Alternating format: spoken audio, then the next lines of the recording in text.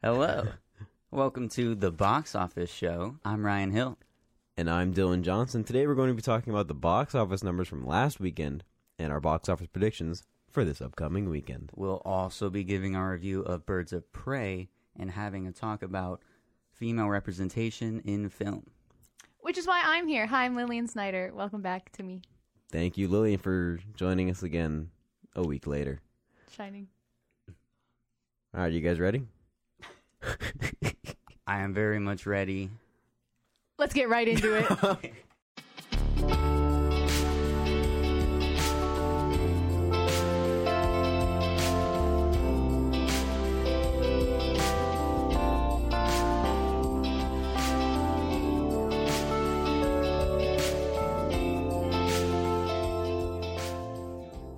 All right. To begin with, we actually have some news.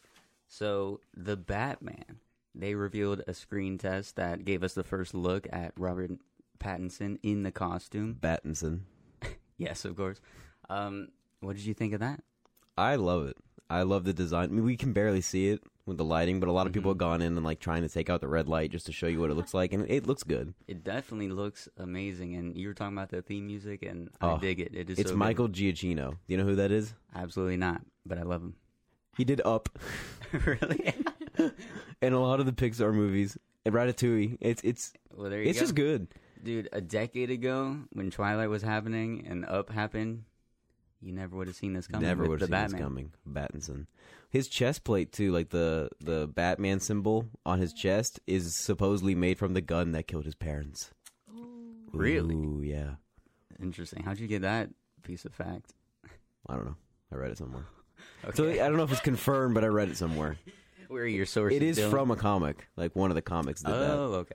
How is that supposed to come up? How is that supposed to be introduced to the audience? Of hey guys, this chest plate made from the gun that killed my parents. How would that be worked in? Well, he says it just like that to everyone he meets all the time. Oh, of course.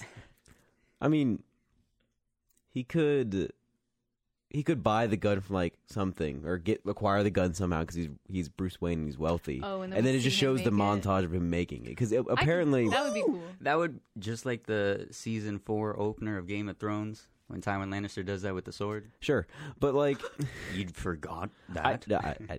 How dare you? But anyway, Said I skipped the whole season 4. No, that's a good one.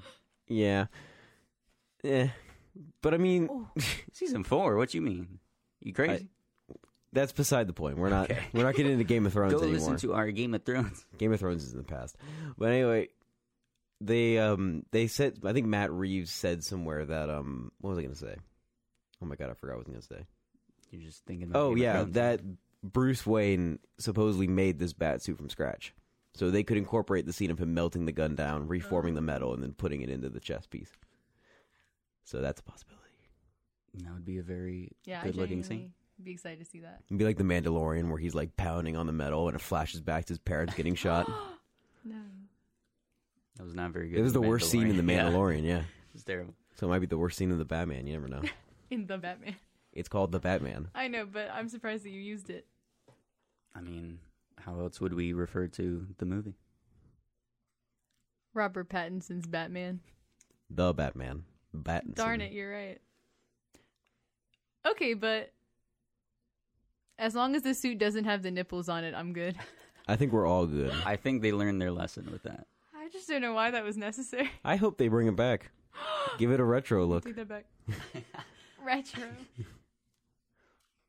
Yeah, the red light was cool, though. Hard to see, but cool. Cool for the trailer. And going on from that, we have the Aladdin sequel, which is officially in the works. They've been speculating about it, but now they finally confirmed that it's going into production. We don't know. I mean, we'd imagine the cast is coming back. We don't know for sure, and we also don't have a release date yet. But how do you feel about this? Wait, is this the 40 Thieves sequel or the Return of Jafar? Which one came first? I don't think they're basing it off of Return of Jafar. Oh. I think they're going with new possibilities because I didn't see the live action Aladdin, but they changed some things, and so they're going to try and build off the world that they were sort of hinting at in there. Did you see it? I did not see it, but I would be down if they wanted to change things and like do a whole new storyline. I would be down for that because they kind of did that with the 2 animated sequels. It was just like, hey, what's another story we can tell that is set in this setting? And so they could totally they could do that, and it wouldn't. I don't think it would hurt the universe any. I agree.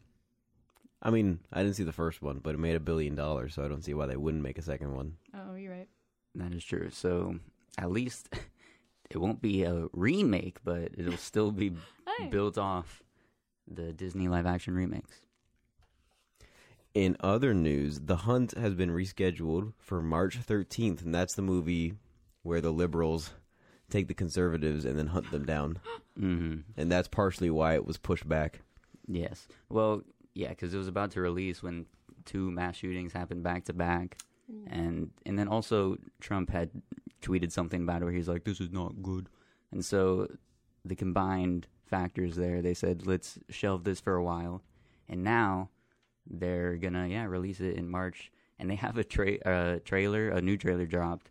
And they're also like playing up the angle that is such a controversial movie, even though no one's even seen it yet.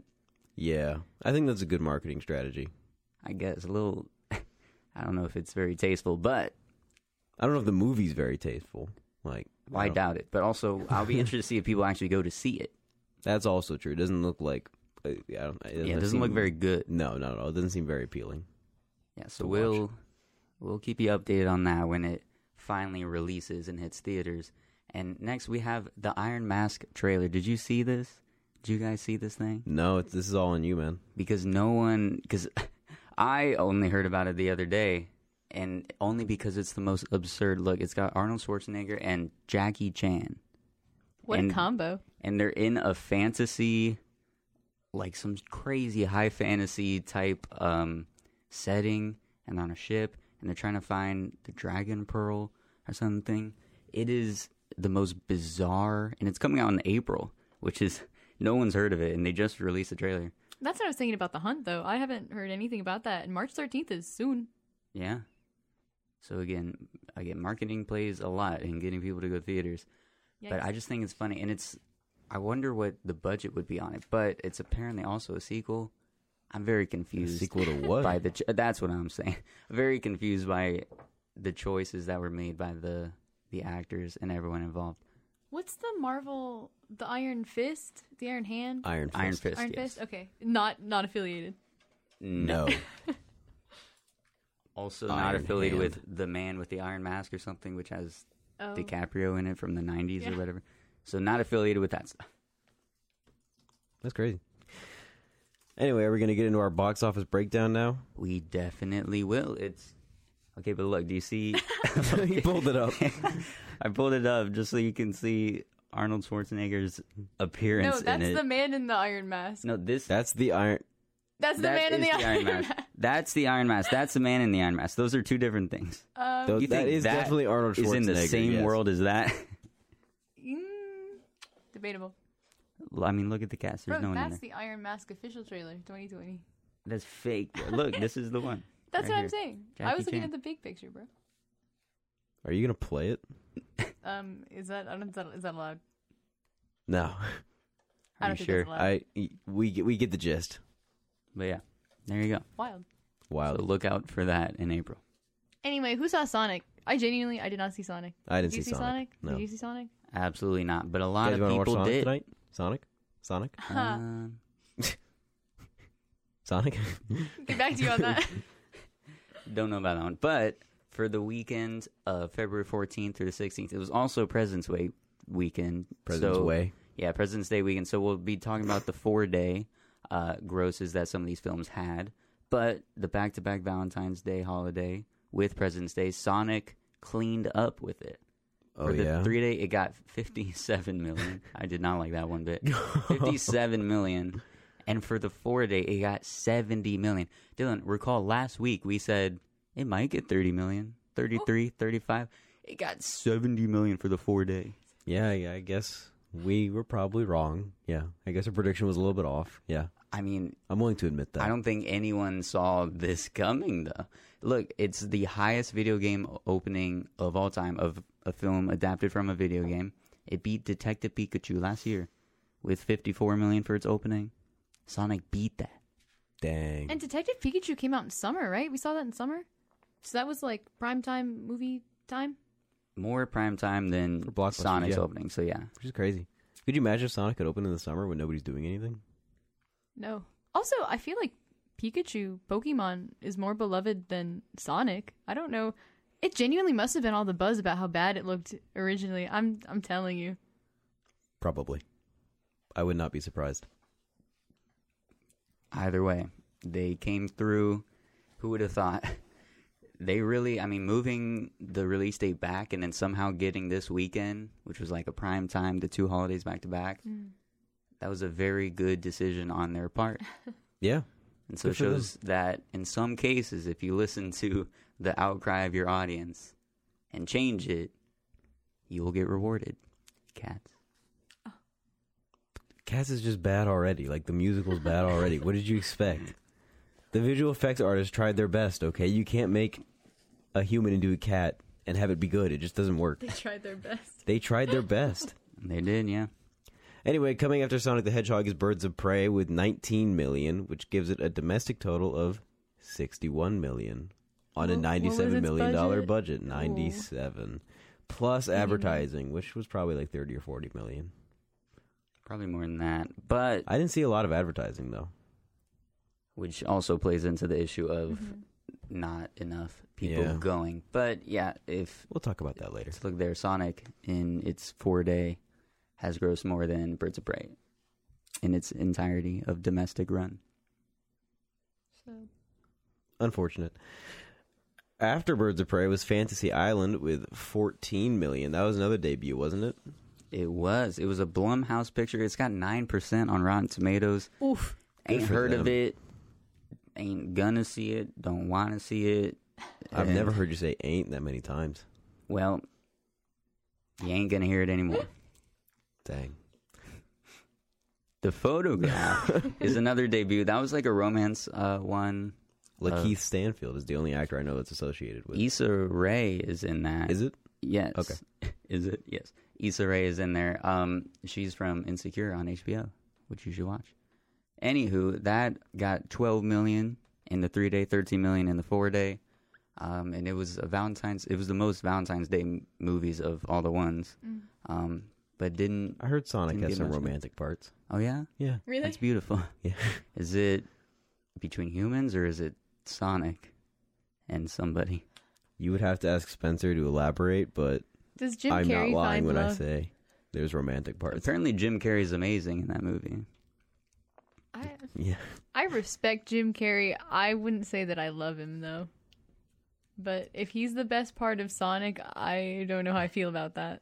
You don't Joe like doesn't like Jim Carrey. He likes Jim Jim? Carrey as an actor, but Joe doesn't like him as a person. He doesn't think he's a good guy. But that's Joe's opinion. That's on Joe. Okay. Well, in Sonic, apparently, he's good at acting. Well, I don't think he's ever been a bad actor. Well, but he's also been on, like, a hiatus recently, hasn't he? Like, he's not had many films come out. And Well, yeah, I also- mean, Yeah. he's been painting a lot. Oh, really? Is that true? I think his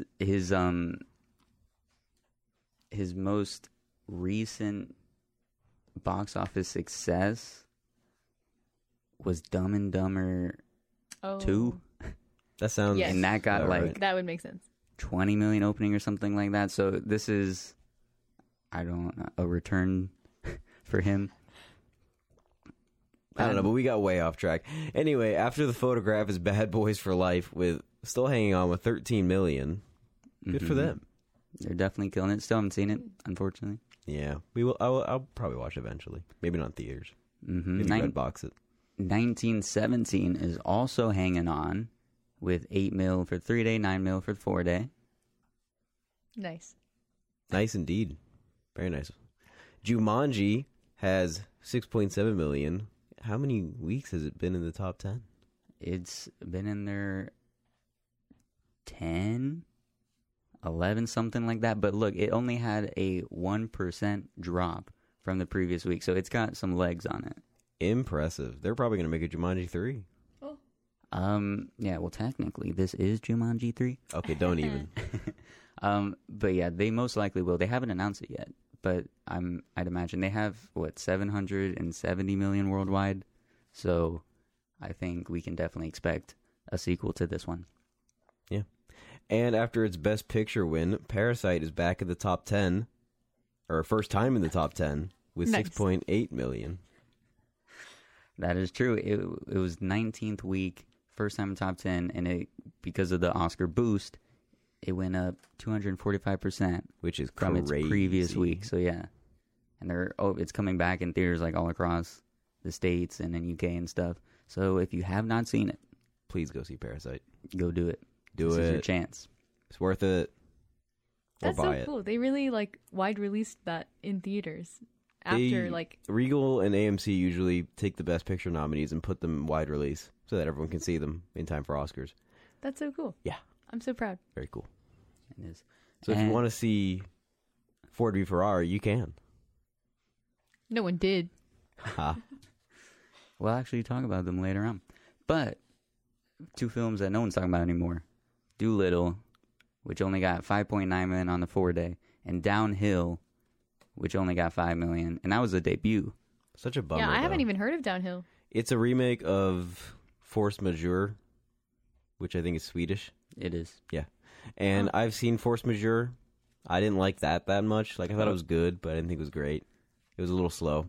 And I can't imagine the American remake starring Julie Louis-Dreyfus and Will Ferrell being that much better. Which is why I didn't go. I was excited for it up until I watched Force Majeure, and I said, they can't make it better than this, and it's already not that good. Like, artistically, it's good, but it was just really slow. I see. Well, Good story, though. Very good story. we probably won't be speaking about that anymore. Yeah, it's probably going to drop off. Oh, well. Box office predictions. We have The Call of the Wild. That's the one with Harrison Ford and Oh, Dog. no. You're saying 13 mil? Yeah. But it is a dog movie, so you never know. People love to go and see the dogs. But, and it's been at least, well, maybe that's just because we've been in the movies a lot, and so seeing the trailers before the movies. But it's got some pull. It's getting out there, but we'll see if that actually gets people in the theater. Yeah, I don't know. Also, Sonic and Birds of Prey are probably going to hold up near the top because Sonic is still doing well, and Birds of Prey might do better. We hope. We hope. We hope. We hope. Yeah, we will see if that comes to fruition, though. And speaking of Birds of Prey, it's time for our review, which is why we have Lillian here with us. I saw it. They all saw it. I made them see it. They saw it. This is true. We did see it. That did happen. All right, give me, as concisely as you can, what are your thoughts on this film? Give me your logline review. Good, not great. I can agree. Spencer talked about it a little bit last show, and I think he was a little bit wrong on some things. Oh. He said it looked cheap, and I was like, it didn't look cheap. It just looked small. There was like a lot of the sets just felt a little empty.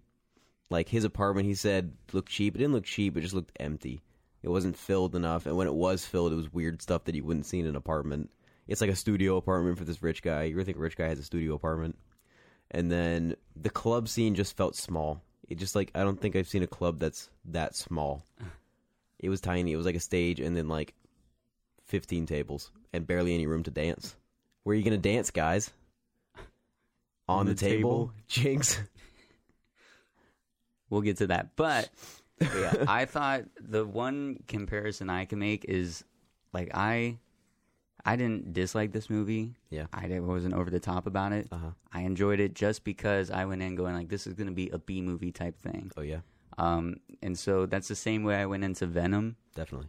And so I got this same enjoyment out of this film as I did in Venom because I'm like, this is just going to be some stupid, cool action scenes, but the story's not going to be logical. It's not going to make sense. I'm not going to get, it's not going to be the epitome of cinema as Scorsese would want to see in his films. No, so that's the comparison I can make.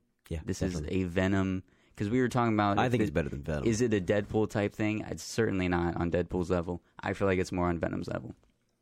I think it's close to Deadpool than it is to Venom. Just because Venom was like so bad Okay. that it's hard to rewatch. I would rewatch Birds of Prey. I can't watch Venom again. It's just so... The dialogue is terrible. The story is terrible. The action scenes aren't even that good. The only good one is when he, like, crushes the canister of smoke so you can't see the monster. Yeah. Because then you can't see the monster. But the lobster The venom. scene. We were talking about how much did you laugh at Birds of Prey. I didn't laugh once as hard as I did at the stupid lobster scene in Venom. Well, that's just because it was stupid. Well, yeah, but it was just... I didn't think Birds of Prey was that funny either. No, it was... There was some times where I'm like, huh, but it was definitely trying to make... It felt like it was trying to do something that was, like, weird. Like, you won't see this coming. Let's throw in a brief dance number, or let's throw in these weird graphics and stuff. But then it just plays off as stupid. Had they, because they do the dance number that like has these weird cuts in it, and then like cuts back after 15 seconds. Yeah, it was very short, and it was like, so why? I wish it was. I know it was like they were trying to be deep. Like, let's get a look at her inner mind and how crazy it is. But then like it only lasted like 12 seconds. I wish you had just done a whole dance number that would have been more interesting to watch. Yeah, and apparently I think they filmed more of that, or at least that was all over the trailers. And I'm pretty sure if you watched one trailer, you would have seen that entire bit about her singing. Yeah, you would have seen the whole thing, which is sad. Because it looked pretty cool. Like, I like the idea of that dance number. Mm-hmm. Lily, you've had a week to sit on it. Has your opinion changed at all? I can see with the editing, I conceded a little bit when Spencer mentioned it, but definitely I can see where the cuts, maybe you shouldn't have cut there because we would have liked to see the follow through on that. But I still maintain that, yeah, some of the action scenes and the fight scenes, like the roller, spoilers, guys. No, you're fine. Don't care. Spoilers, guys. At the very end, there are times where, I don't know, part of me is like, I can chalk that up to practical, like, you couldn't see that. Like, I don't know how you would film this, but I understand that it's easier, and I get the point. So I wasn't hung up on those kind of details because I saw so much of it. And again, I'll compare it to the like Marvel action cuts where you genuinely can't tell what's going on. There's a hand here and a gauntlet over there, and someone's flying and using there's a beam of light, and you just genuinely can't tell what's going on. But I could tell there was enough continuous action that I didn't need that final punch, because I understood that they had choreographed enough of it that I could fill in the blanks by myself, and I didn't feel like anything was missing. So I maintain, yes, I very much enjoyed it. I think it was a very enjoyable film. I agree the writing isn't great. I would say, yeah, B movie, like good, not great. Mm-hmm. I would agree that the fight scenes were good. I think Spencer was a little bit reaching there with the editing. I went into it because I watched after he mentioned that stuff, and I was like, well, I guess the editing's not going to be that good. And I watched it, and I was like, it's not that bad. Like, I've seen worse editing in fight scenes, and the fight scenes were done really well.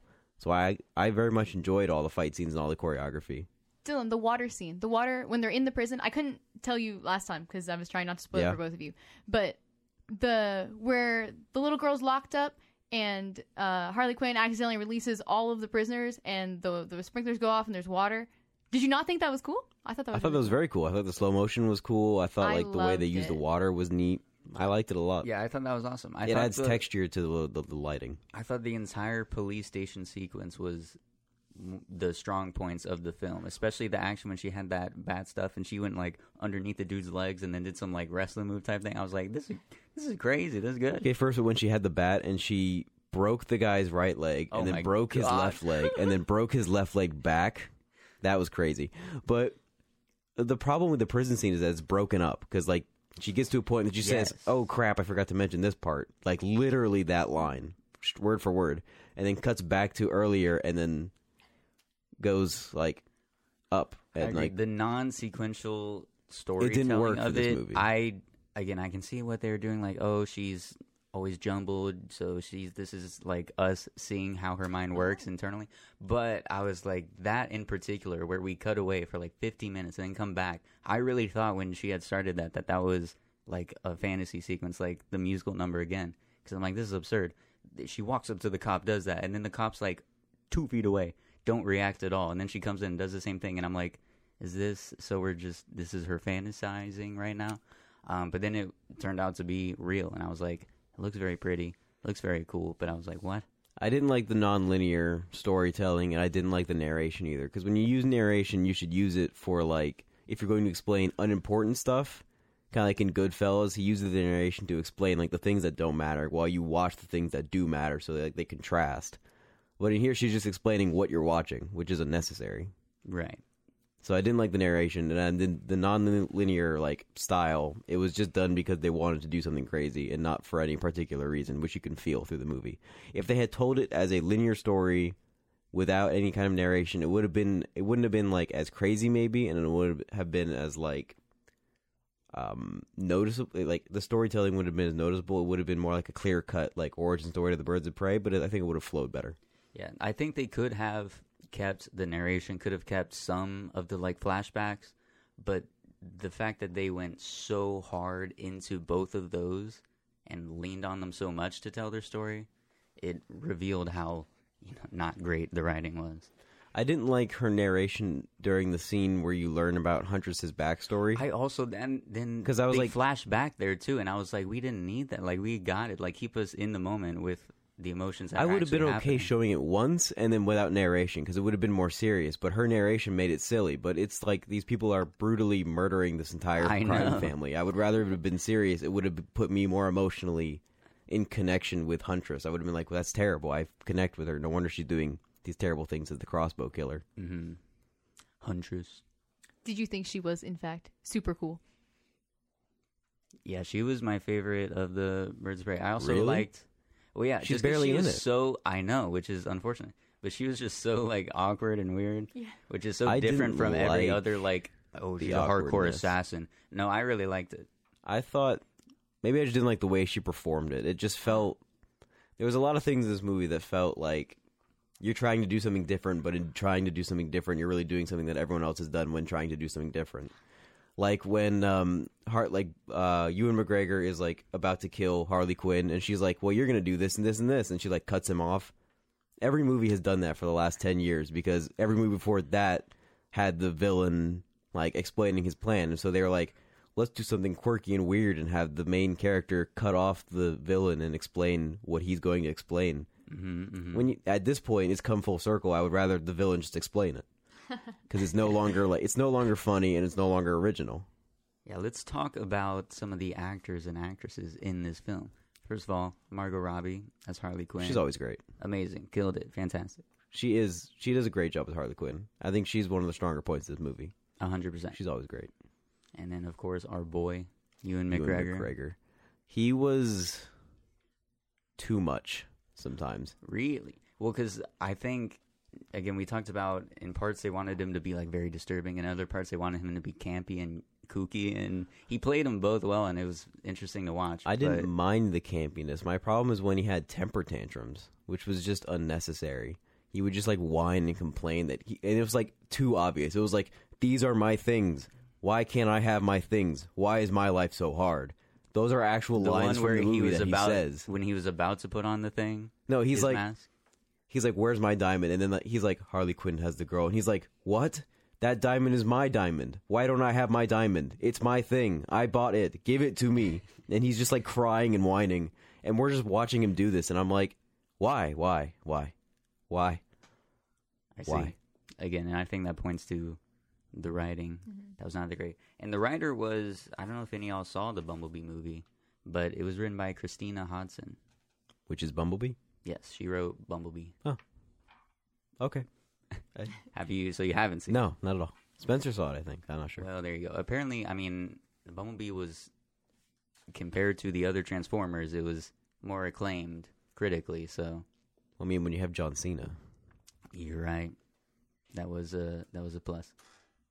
But anywho, going off of, do you have a comment on Ewan McGregor? Me? Yeah. Yeah, I confession, I love Ewan McGregor. I love him. That's not I a saw confession, that's my just the first, truth. We all love Ewan McGregor. oh, it's a collective truth. Yeah. Nice. Yeah, I just rewatched, Down with Love, which was my first interaction with Ewan McGregor. And then I watched Moulin Rouge because I genuinely, I I don't know. I have this problem with sometimes I take movies too seriously. So I was like, Ewan McGregor, he's such a bad person. Like I hated him in this movie. And so I needed to watch things that made me not hate him because I know that it's not him, it's his character. But I didn't, not only did I not like the direction that they went with him, but I hated him as a person too. And I thought they could have definitely done it where you didn't, like I wanted a likable villain, and maybe that's just what I wanted and not what I got.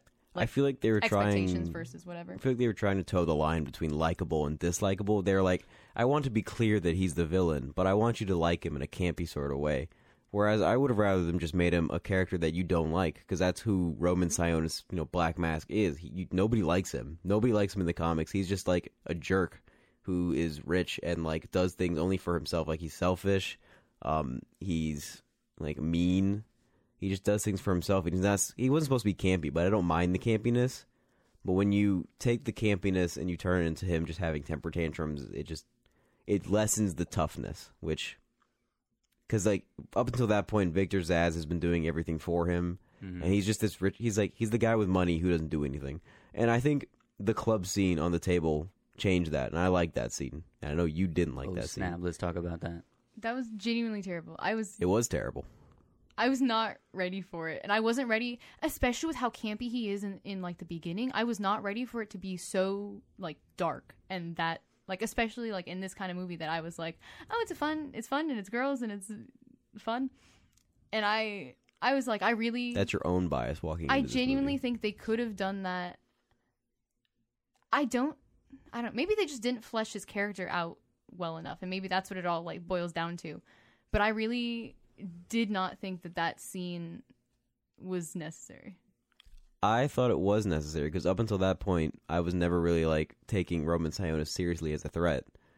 To me, he was just this guy with money, and he had Victor Zsasz do everything for him. And if Victor Zsasz died, then what's the point? So why should I be scared of Black Mask? Why should I? Because like the scene where he cuts the people's faces off is played for humor, which it didn't have to be, but it was. It was humorous, and he doesn't even do it. So like. Bro, you didn't think that was when the little girl and she has a snot bubble and he goes, cut her face off anyway. I don't care anymore. Yeah, he goes, ew, cut her face off. Like, I thought that was pretty. No, that was played for humor. It was Absolutely, definitely meant to be a laugh, which is terrible because it just doesn't work. But the club scene where he makes the girl get on the table and then have the guy rip off her clothes. That's the Roman Sionis we should know. This guy who you just have to hate. And you don't want that because it's Ewan McGregor. And you're supposed to love Ewan McGregor, which we all do. You're supposed to. But you're not supposed to love this character. He's not a likable villain. He's not supposed to be a likable villain. So I think they should have omitted the face scene or at least made it not as funny. And I think they should have taken that club scene and put it a little bit earlier.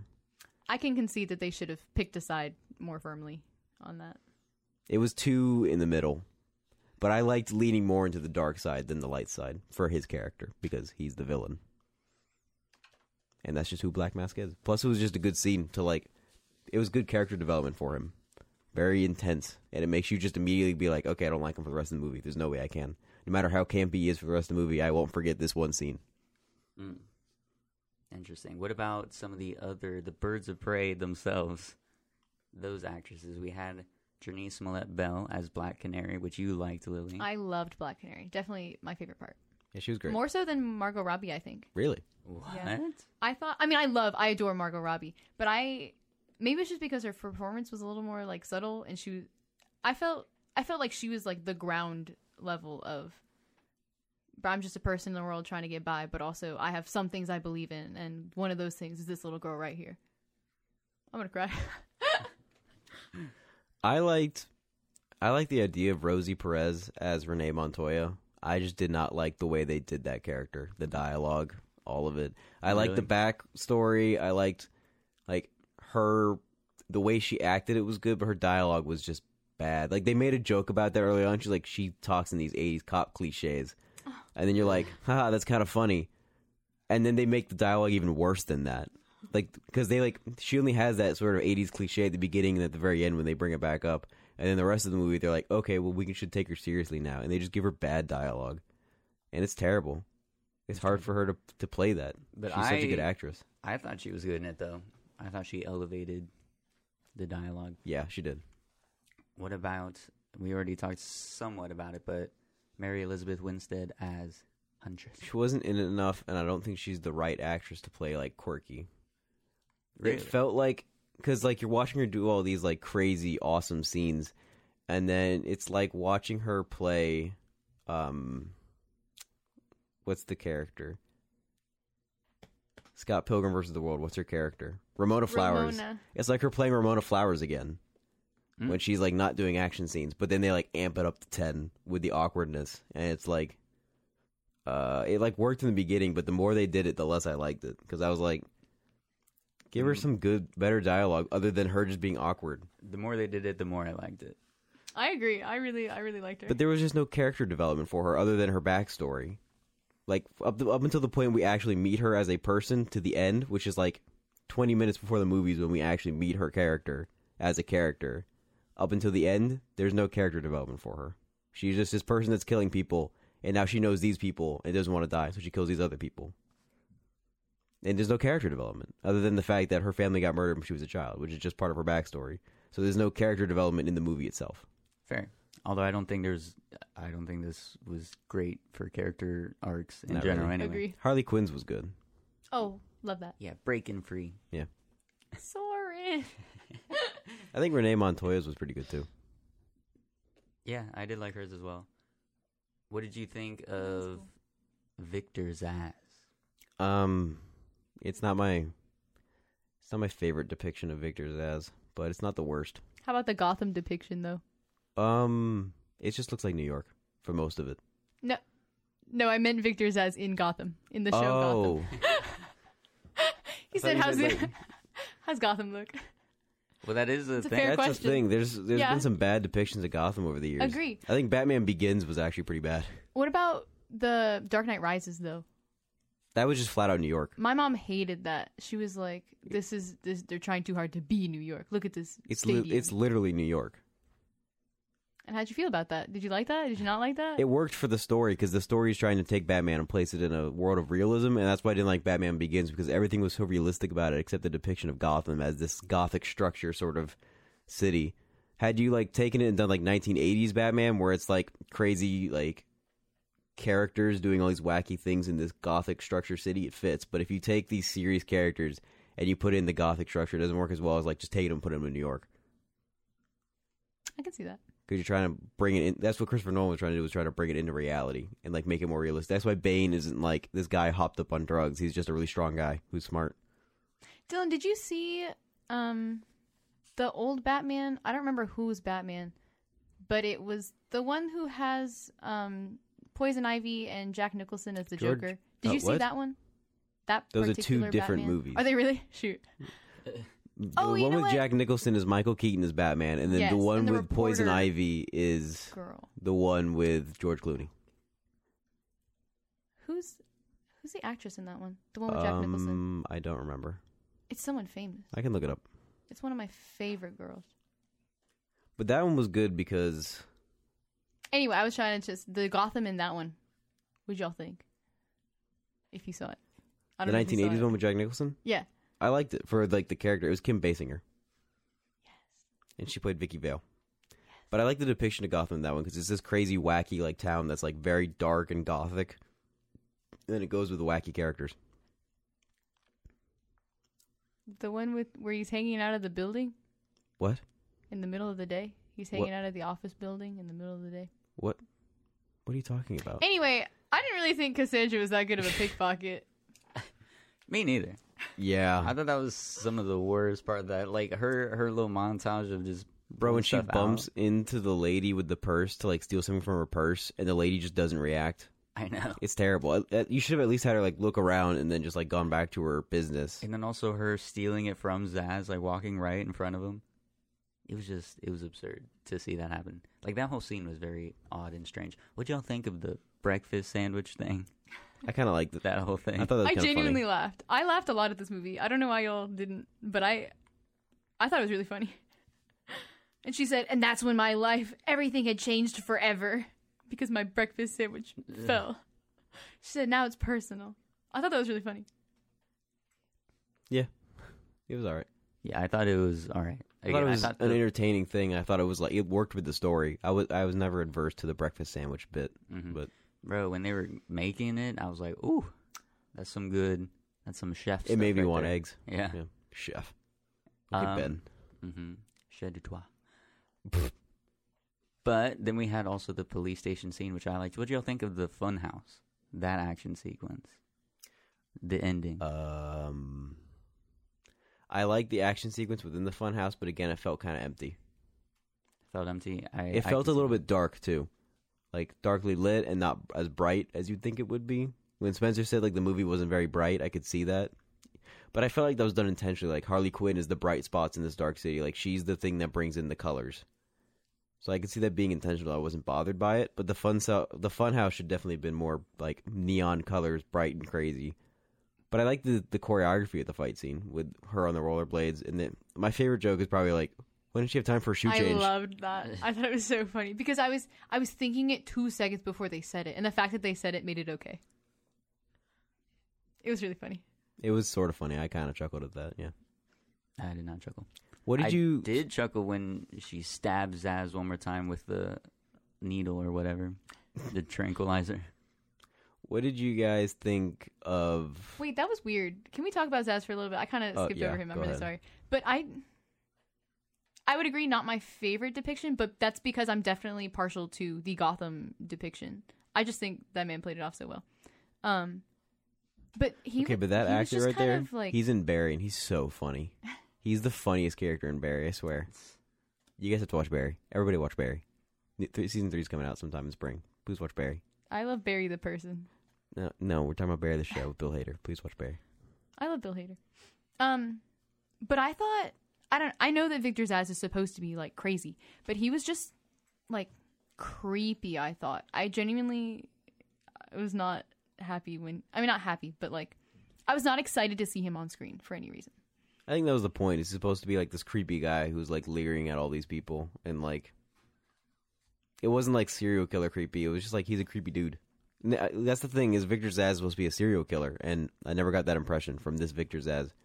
Just him walking around the day wearing normal people clothes and just jamming as he walked down the street didn't give me the impression of this crazy serial killer who kills people and then marks on his own skin. And he had, like, a weird fascination with, like, Harley Quinn and Black Canary. Like, I thought, I don't know what that was supposed to be except to make us uncomfortable about males in general. And I did not need that. I feel that. You're already uncomfortable with males in general, am I right? We'll get to there. What did you guys think about Roman Sionis' death? That was stupid. Why'd they do that? I liked it. Oh. I thought it was very funny. I thought it was but again, they played it off for laughs, and now they can't bring him back. I don't really want to bring him back for a sequel. What? I agree. I would not want to see him bro? Again. I would not. Just because it's Ewan McGregor, I don't care. It was also just bad character. I mean, no, it was very. He was a temper tantrum, misogynist, and he's rich, and that's the extent of that man. Yeah, but I would have liked to have kept, of course, partial because of the actor, but Ewan McGregor around, and they could have had room for some development to make him an actual character instead of 3 different things that aren't very interesting. Again, it was the quickest and easiest way they could make us dislike them and make us root against him. Yeah, but I just liked his death. I thought it was great. I thought it was cute when Cassandra said the thing. I stole your ring, and then it's the grenade ring, because I completely forgot that she took the grenade. I thought it was unnecessary to cut back to her taking the grenade, because I remembered that. It was unnecessary, because I remember her picking up the grenade, and I was like, who's going to let this child just carry a grenade? And then she says, I stole your ring, and she has, like, the grenade pin, and then Ewan McGregor's scream is so funny. He goes, ah! Mason said, he leaned over and said, they should use the Wilhelm scream, and I was like, it would have fit. I liked his death. I thought it was funny. But yeah, moving on. What are some other moments, standout moments, good or bad, in this film? Nothing really stood out that much. That's the problem. I really liked it when they're in the fun house and they're roller skating, they're fighting. And okay, number one, choreography. The over the head here and the under the here and the duck over here and swing the kid over here. And then she gives her a hair tie. She said, "Yo, you need a hair tie?" And she has a hair tie. That was real cute. Girls do that. And also anyone with long hair. Please do that. It's very nice. I have Ryan, do you need a hair tie? 2 hair ties on my wrist right now. I might. Eventually. You could use a hair tie now. Your hair's getting long. I could, yeah. Hair tie? No, I'm all right. What about that roller skate? You know, she's in the... Where going she's chasing down the car? Yeah. I liked it. Going down 60 miles per hour in roller skates. I liked when she like got thrown in front of the car and they were like trying to push her down because that reminded me of Raiders of the Lost Ark a lot. And I love Raiders of the Lost Ark. She certainly should have died. She was going fast, the car was going fast, and not only did they run into each other, but she got slammed into a stationary wall of a van. That one I was like, oof. Yeah, You are definitely not getting up. She went, like, whenever she was zipped by on the motorcycle thing, which I don't understand. She says, she was like, whip me, like, and then she didn't do anything to make that happen. That's how you whip someone in like when you're doing like the what is it called, roller derby? Your tail behind someone and then they like throw you forward because you have less wind resistance because you're behind them, and then they move quickly and you get launched forward. That's called whipping. It's in roller derbying, which you see her do earlier in the movie. So I felt you good see her callback. do for Good 2 callback. seconds. I thought that was logical. Yeah, but it was logical. I was like, okay, she's done roller derbying, so it makes sense why she would say whip me, and then she whipped her. And in the process, since they're going 60 miles an hour, she had to dive off the bike. Right. But So- again, I'm saying that chick would not have started going faster. And then That's how it works. when she reached the thing, He said, I she understand that that's placed- how it works, but that's just not how it works, Dylan. she reached the thing, she put her hands on it, and she's not grabbing onto it, but she's still holding on, going at the same pace with them. And I was like, what is I love when she happening? flips into the car, though. That was really cool. That was cool. That Was did that a look very slow-mo cool. shot? No, I don't think so. But she just kicks it and then, like, grabs the wheel and then pushes them into a thing and then jumps off. Oh, you know what I wanted to talk about? When Harley, she uses, like, her psychology degree that she has. And I remember I was talking to someone and they were like, yeah, there are some times where they retcon it, so she's just crazy. But I'm glad that in this one that she, like, had her doctorate and, like, used it. I don't know if you guys picked up on that. Well, yeah, she used it, but it was kind of obnoxious. Like, it was just like a flyby info that was unnecessary and didn't seem at all like good dialogue. I mean, I really liked it when Cassandra's like, I don't have the diamond. I don't know where the diamond is. And Harley goes, well, you're not looking at me. Like, you're not making eye contact. You're looking down. You're doing this. You're doing that. And so that's how I know you're lying. I thought that was, like, clever. That also sounds kind of like someone who thinks they know a little bit about psychology writing about psychology. It didn't seem. It did not sound like someone who knew what they were talking about psychology, talking about psychology. It was like, I've done minimal research on psychology. Here's a line about psychology. And what do you know about psychology, Dylan? Not much, but I know that that's not like psychology. You can't just like know a person's lying just because of their signs. You can guess, but there's a lot of factors that go into lying more than just looking away and speaking uncomfortably. There are people who are like professional liars, and it takes more than just 12. that. 12. Still. Dylan. You can't just like whip out a psychology degree and be like, okay, well, here's the facts about psychology that I quickly Googled. It sounded like someone Googled it for 5 seconds and then copied and pasted into the script. Dylan, I don't know that you have the authority to speak on this. But, I mean, I agree with him there, but I agree with the intention that trying to use I her like the background intention. would have been cool, but the way that it was done, the execution. It just, every time she talked about psychology, it sounded like someone Googled a psychology topic and then just copy and pasted without any kind of expertise or like any kind of actual research. It sounded like a Wikipedia page every time she talked about psychology, which is All not 2 times? good. 3 times. Really? What was the third one? She talked about it once when Black Mask is like about to kill her, and she talked about it again when she's like, revenge never brings the catharsis we really think it will. You're right. So 3 bad dialogues, at least. I can appreciate the intent, which is my overall assessment of the entire movie. I think we all could. But unfortunately, the follow-through wasn't as good, and Birds of Prey is lacking at the box office. And why is that? Why do we think that? That's a good question. It's set up to be one of those movies that does well, right? Like a lot of these DC movies they're not very good. Like, there's a lot of worse DC movies than Birds of Prey that have still done better at the box office. So, Lillian, what's all that about? Let's lead into that other half of this show. All right, so we're going to talk about some representation in film and how women do not get the representation that they deserve oftentimes. So just to spit some facts at you, there has been 5 nominations for Best Director that have been women, and only one of them have ever won. And that's in, 92 Oscars? Was this our 92nd? 92nd, yep. And the winner was year? Catherine Bigelow for The Hurt Locker. And that she did. What was that film about, Dylan? It was about men in war. It was very testosterone-y and intense.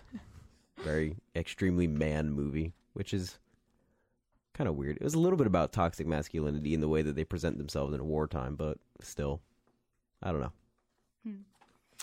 Spit some more numbers at you. So, top grossing films that featured female protagonists did in fact rise. It's actually at the recent historic high for like the last 20 years. We were at 40%. 40% of top grossing films featured female protagonists in 2019. But also, women are more often like major characters than they have speaking roles. And that's like the standard. So we've got, for 2019, 37% of major characters were women, and only 34% of like women in general had speaking roles, which I think is crazy, because how can you call someone a major character and not have them speak? That's not what that means. What? That's not what that means. It's comparing being a main character to just being a background character, as in like they just have a speaking role compared to an extra. There's extras who are in the background, people who have speaking roles that are supporting roles, and then people who are main characters. It's saying that there's more of a chance for women to be a main character than it is just to be a background character. So like if someone's going to make a movie featuring women, it's going to be a movie about women rather than just women being in the movie. So wouldn't that include major characters, though, when you assume that if you were, in fact, a major character, you would also have a speaking role?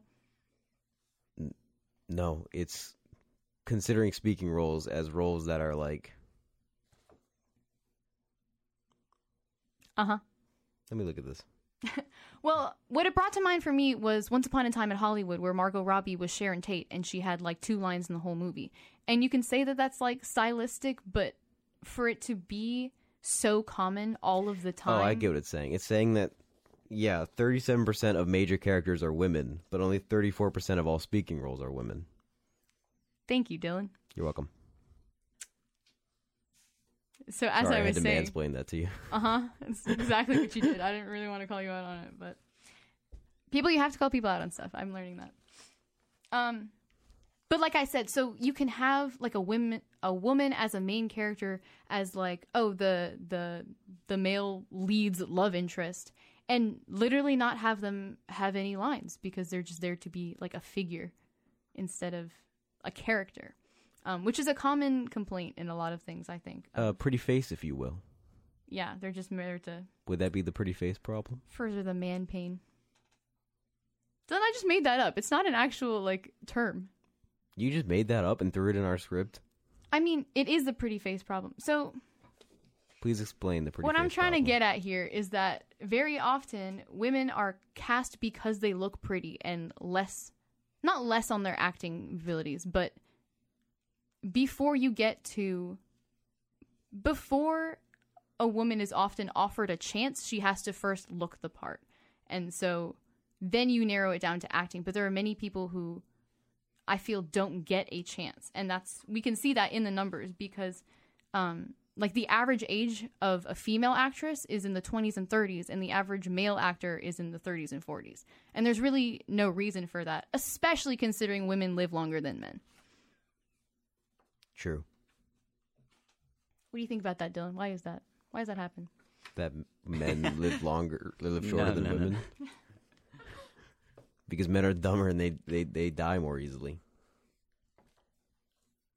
That wasn't my question. I meant, like, what is the root cause of that age difference? Yeah, which we have determined are beauty standards. And it's true. You look at, like, Sexiest Man Alive and all that, and they're like these 50-year-old dudes. And there's a lot of talk about that, how they can still be considered beautiful then, but then yet society as a whole puts an expiration date on women's beauty, which is why you see it lean more towards and concentrate toward younger actresses in these roles, which for obvious reasons is not a good thing to have. And now it's almost become like a Hollywood standard, is that when you're casting a couple, the man should be older than the woman, unless the story requires that the woman be older than the man, which is an issue. Like, if there's just a couple in a movie and it doesn't, like, explicitly say what the characters' ages are, why would you cast a much older man? There's no reason, unless it's, like, what the story is. Like, if, like, in Phantom Thread, the reason that the story is what it is that it's older Daniel Day-Lewis dating a younger woman. That's, like, the point of the story. But if it's not the point of the story, then why are you doing it? And I think it's interesting, The Graduate, which has the reverse. That's also for the story. Yeah, but the actress is meant to be like decades older, and in reality, she's like 5 years older than the man, who's also like, he was 30 or something, playing a fresh college student graduate. Yeah, I've noticed that a lot of older men are playing younger characters, but when you have like a young female character, it's played by young female actresses. Why is it that the young men look too young? What? Are they not good enough actors at that point in their career? Cast more young men. We need roles. Yeah. I think Silver Linings Playbook is a good... There's no reason that Bradley Cooper should be that much older than Jennifer Lawrence, right? There's no story reason for that. I haven't seen it, so I can't comment. You haven't seen it? Oh, I haven't my. seen it. That was very, very... What an acclaimed movie. I've heard. It's just things like that that are, again, typical in Hollywood. And things we should demand change. If you want to talk behind the scenes, so we were talking in front of the scenes, women only make up 23% of like key roles in the top 500, the 500 top grossing films of 2019. Women were only 23% of them. So that includes like director, producer, sound, things like that. And the percentage gets even smaller if you only consider the top 250 or the top 100. It goes down to 20%. And statistically, that means that as you get to these more higher budget, because usually when you have a higher budget, you get a higher grossing movie. That's usually how it translates. Sometimes it doesn't get received well. But if you're limiting it down to the more higher grossing movies, those will usually have the higher budgets than the other ones. So when you think about it, these movies that are higher budget are the ones that are hiring less and less women behind the scenes. So that either means that the only way that a woman can actually get out there and be more involved in the movie process is in independent films, or people who are in charge of these big budget movies don't trust women to have these roles, which is just as bad. Yeah, and especially because they are such big budget and likely to be like the movies that get recognized at the awards ceremonies, stuff like that. The fact that they aren't hiring women is an issue, and especially if you're given the budget and you're given that freedom to do, like, if you have that budget and you can do so much with it, it's unfortunate that people aren't using that to further opportunities for women. Mm-hmm. And it's not like there's a shortage of female filmmakers out there. Heyo. As we discussed a little bit earlier, I saw some statistic that was saying that 50% of film school graduates are female. That's crazy. And then when you go into like the very micro budget films of like a 1 million, whatever, the amount of women in charge of those go down to 18%. And then it goes down to 12% if you get into indie. And then like the big studio films, it gets down to something like 5%, which I think was a couple years old. Yeah. But yeah, which is insane. Why does it happen? Why don't people trust women? I don't know. I know. And it's not like, and it's all women. I think, Dylan, you and I talked about this a little bit, but intersectionality is, the statistics are even worse. Not just women, but women of color, black women, Latinas, and Asian women. So just throw out some more numbers at you. Black females who had speaking roles were made up 20% of the females in 2019. And Latinas made up 5%, and Asians made up 7%. So that's like, of all of the female roles, add that up for me real quick. What is that? 70% go to white women, which is, again, the same problem occurs in men. But when you think about how few opportunities women of color get, then you really, like, the numbers are so sad. Like, Hispanics make up 20% of the U.S. population, and they're only 5% are featured in films. What would you recommend to, like, initiate change in the industry? Because I know I hear a lot of people, like, mentioning quotas, in that certain departments in, like, film industry should have quotas for, like, 50% men, 50% women, and then, like, maybe even more quotas about, like, race and ethnicity. What do you think? I think the problem is that, like, women and women of color are not given, like, the same opportunities. People don't approach them.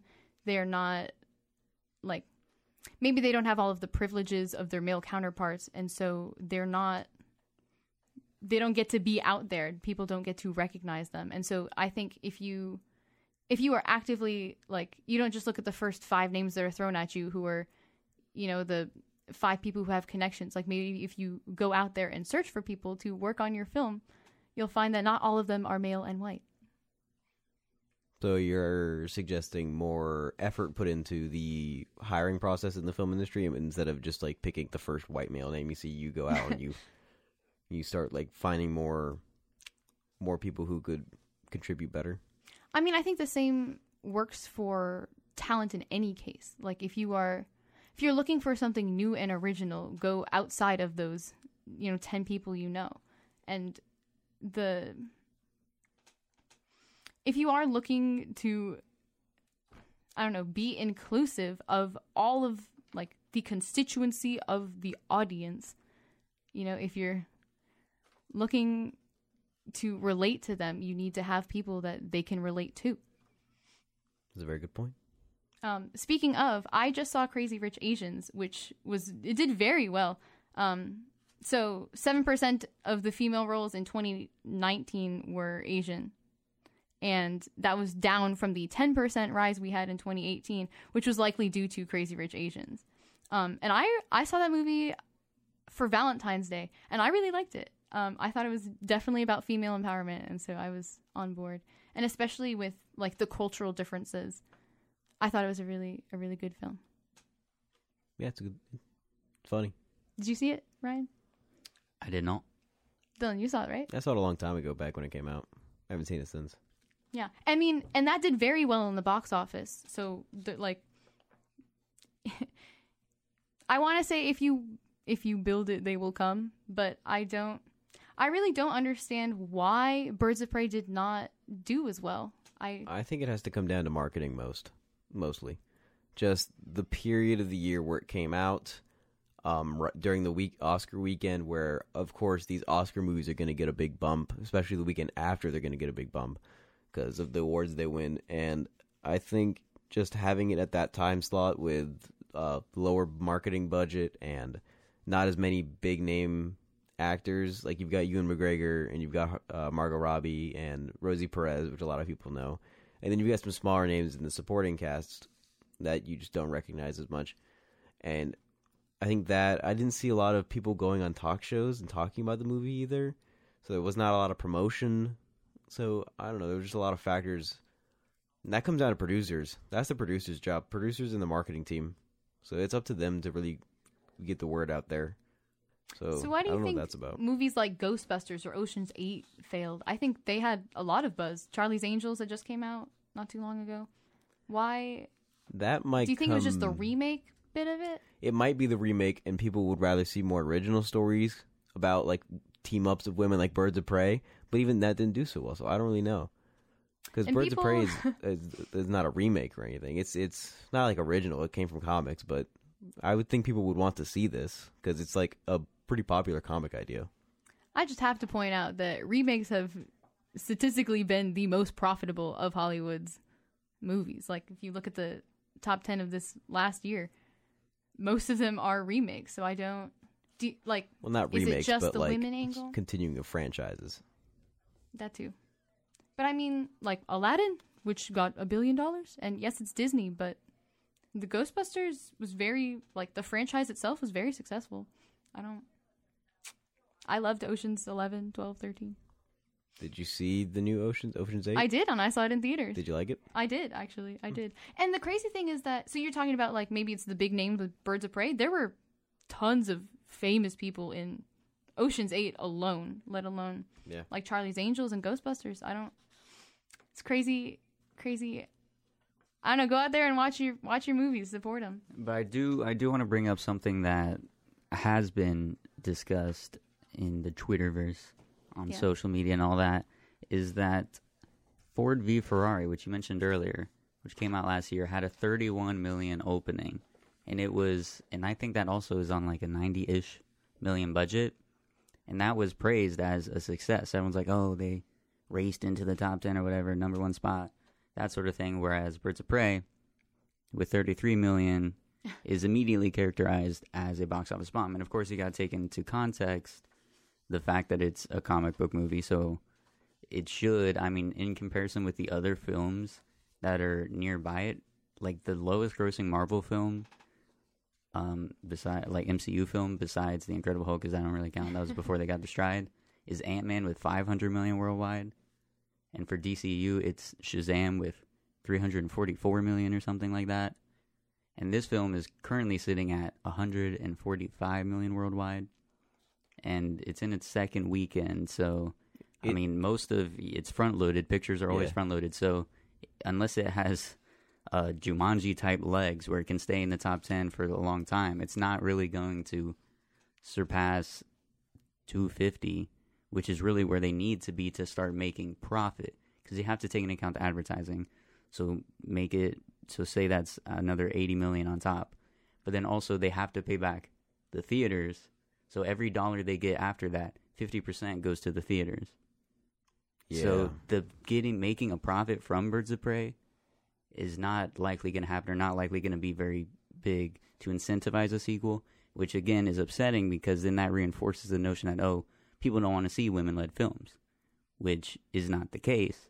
But when you have films like these, which have that sort of pressure put on it to be that feminist benchmark, when they do fail, and when it's all the discussion about it is about it failing, it reinforces that notion, unfortunately. Thanks. The discussion about us saying that it failed. I can see how you think, like, because the expectations were so high, and collectively, because it likely won't make a profit, unfortunately. Yeah. But I mean, we literally had it wasn't an ensemble, but we had a DC female superhero in Wonder Woman, and Wonder Woman did so well. What was the difference there? I don't know, because I didn't think Birds of Prey was that bad compared to some of these movies like Thor: The Dark World. If Ant-Man made 500 million and that was the least, that means Thor: The Dark World made more than that, and that movie was terrible. It was certainly much worse than Birds of Prey.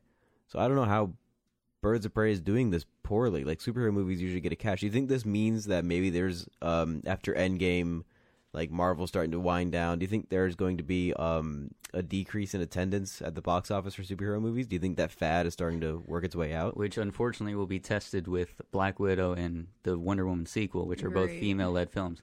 That's true. If that is the case, that it's superhero fatigue, it'll be characterized as fatigue of watching female-led films, which, again, is a mischaracterization. Correct, yeah. So that won't be good. No, but, and then also The Eternals, which is the other major film coming out, is directed by a woman as well. Yeah. And it's a very diverse ensemble cast. Mm-hmm. But it isn't like female only. So again, we'll have to see how those films turn out. But it is very interesting to see how Captain Marvel, of course, although I think that was co-directed by a woman, and Wonder Woman with Patty Jenkins, it did very well. Incredible. Financially, yeah.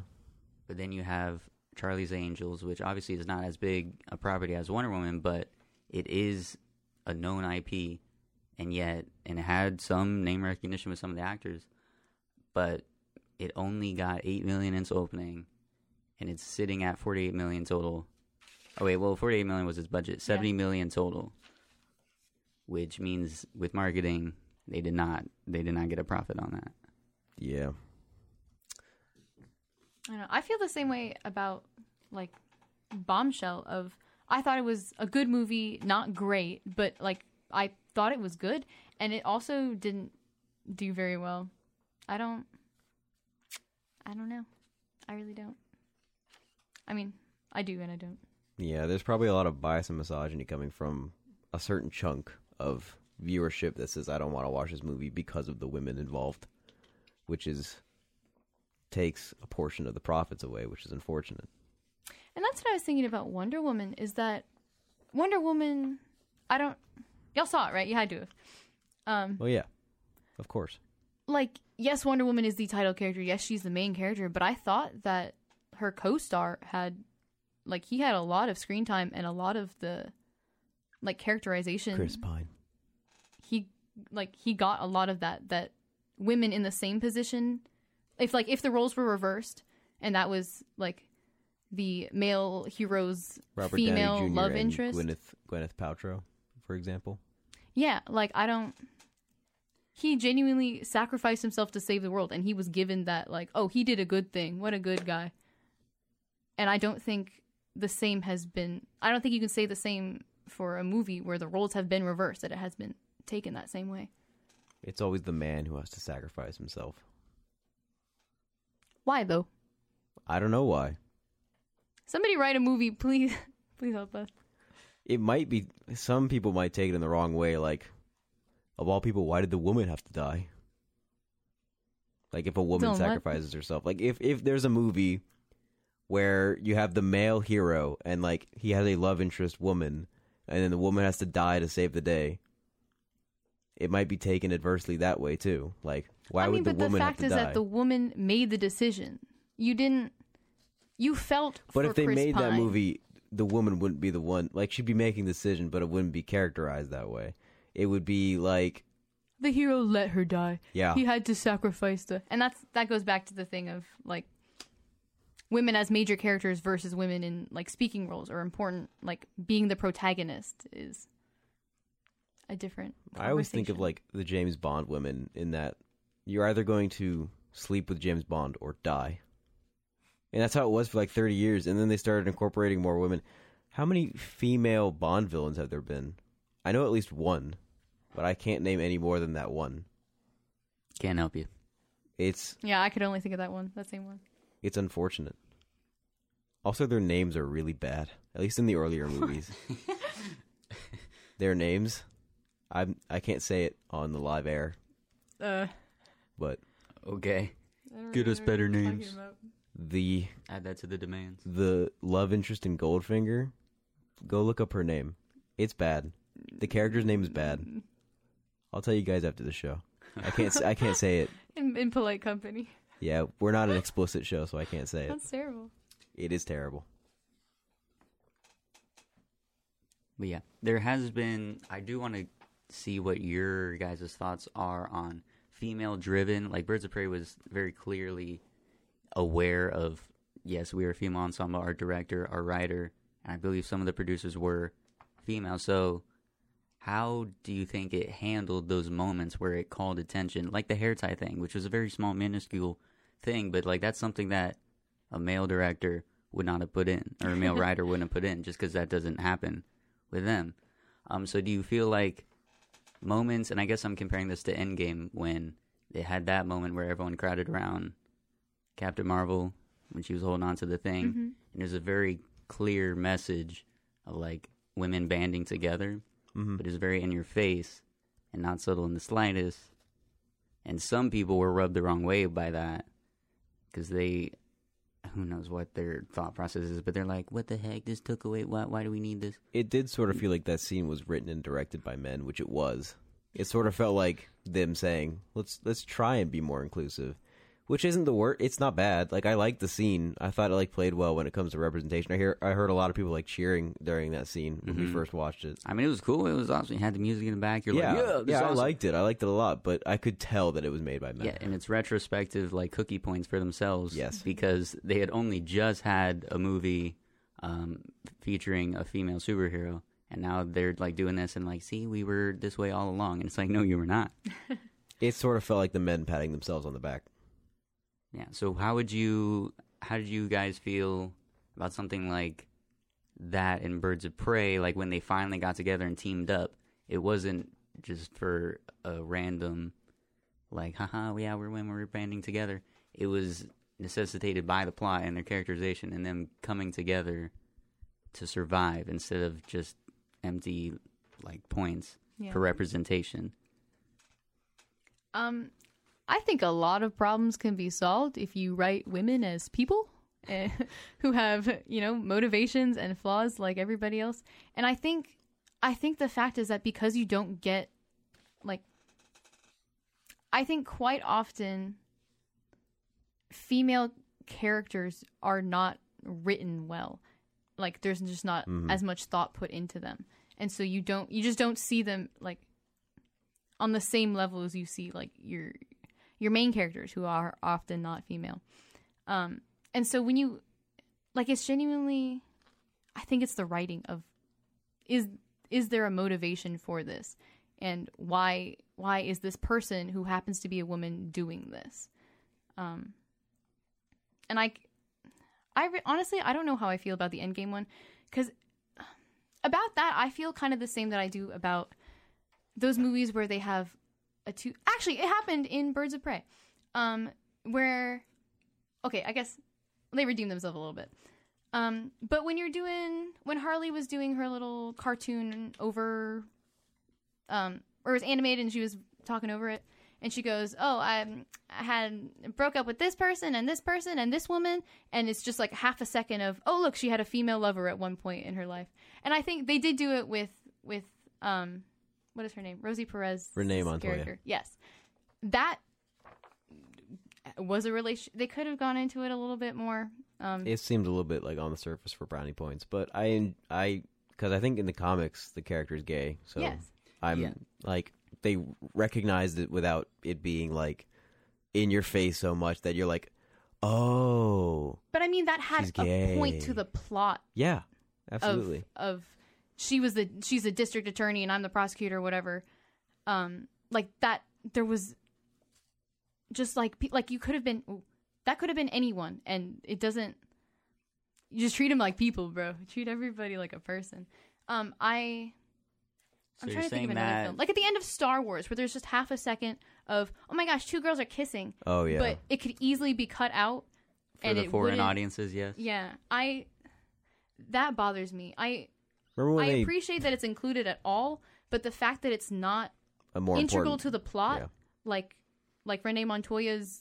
Well, I don't think that's integral to the plot, because had that been just a friend, a man, say that Harley Quinn didn't say this is her ex-wife or just ex, whichever it was. Yeah. If she didn't say that in the voiceover, would you have known?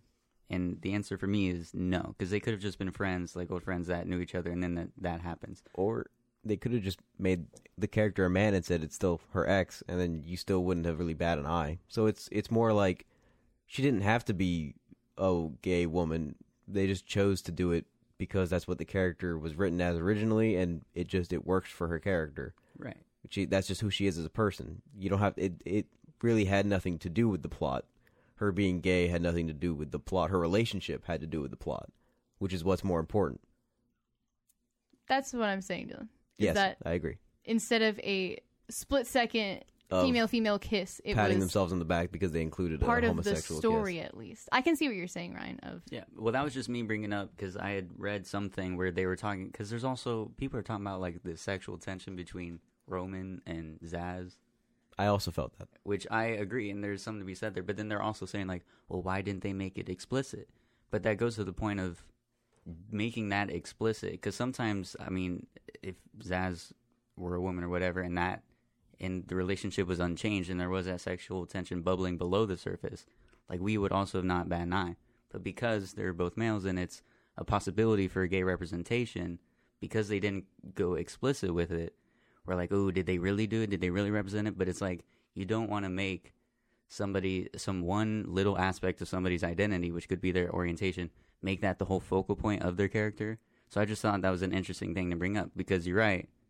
It wasn't like crazy integral to the plot, but it was still showcasing representation as it happens in real life, because they don't, like, everything did not hinge on whether or not they were dating each other because they were in a same-sex relationship.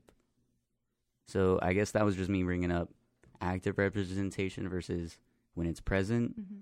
and how there seems to be this perceived pressure of it has to be active all the time and be a focal point, which if we're making strides for it to be more equal and be more normal as it is in real life, then it doesn't need to be active 100% of the time and a focal point that they always have to deal with. Yes, I completely agree. Cool indeed. We moving on to our movie of the week, Dylan? Yeah, absolutely, we can. Our movie. Do you want to say something? No, I got nothing else. Just hire more women. There's no reason not to. Hire Black more Widow, women of color. The Eternals. There's just Mulan. no reason not to. Go see them. And if Go you're see them, women, yeah. Go see them. make stories. Make the opportunities. Ryan. Men, give us the opportunities as well, please. Yeah, it's not the fact that the women aren't coming up with the opportunities. It's the fact that they're not given that opportunity. I agree. You can't make your own opportunity. It's harder than that. Dylan. You don't need to fight everything. I'm saying, yes, understood. There needs to be hiring, but you also need to understand that if we're just saying, hey, please do this, that's not going to happen, which is why there needs to, yes, be more vocalization and saying, hey, give us the opportunity to make these points. But then also, there are ways and opportunities to give some of that agency to yourself and force their hand, which is what I was calling for. I'm not saying that it's women's fault that they're not being represented. I understand. We're born knowing we have to work okay, harder. good. Thank you. We gotta work hard, ladies. Don't give up. Don't give up. Anyway, movie of the week. Our movie of the week is Funny Girl, which I think only you've seen, Lillian. What? You guys didn't see Funny Girl? I haven't seen Funny Girl. Dylan, I really thought you did. Well, I'll let you pop off about it. I will pop off. So Funny Girl, back in 1968, William Wyler.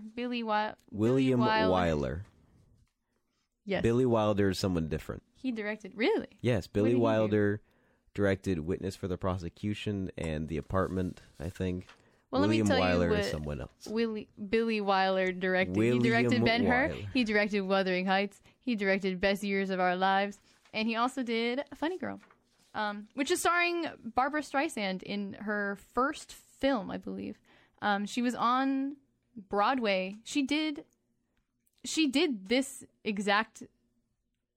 So Funny Girl is adapted from the play, the musical, the play, on Broadway. And Billy Wilder saw her and went, please make a movie with me. And she did, and she was amazing. And it was genuinely, I loved it. I loved Funny Girl. Which is crazy because, I mean, not crazy, but I expected it to be not as good as it was. But I enjoyed it very much. And rightly so, because Barbara Streisand won an Oscar for Best Actress that year. As did Katharine Hepburn. They tied that year. The only year to ever tie, which is crazy. I didn't think about that. But I guess with so many people voting, you wouldn't expect the numbers to be like exactly even between all the candidates. But I thought that was fun. But anyway, the movie itself, you should watch it if you haven't. I don't really want to spoil the whole thing. But it's a musical, but it's not. It's kind of a self-aware musical, and it's relevant this week because Barbara Streisand she's deemed Hollywood ugly, and I genuinely do not think she's ugly, which is part of this like super high beauty standards of Hollywood, especially back then. But the premise of the movie is that this girl isn't pretty, but she's funny. And she makes it in the world being funny and not pretty, which, like, wow, you can do that. That's a thing that can happen. And again, I think she's so pretty. I think she's genuinely so pretty. But in the story, she's, like, not supposed to be. And not that you can't be both, because I think that's definitely, like, a problematic part is that she is so hard on herself for, like, I am not pretty. And as a proponent of self-love, I think you should all think that you are pretty. Because you are pretty. Thank you. You're very welcome. Brother.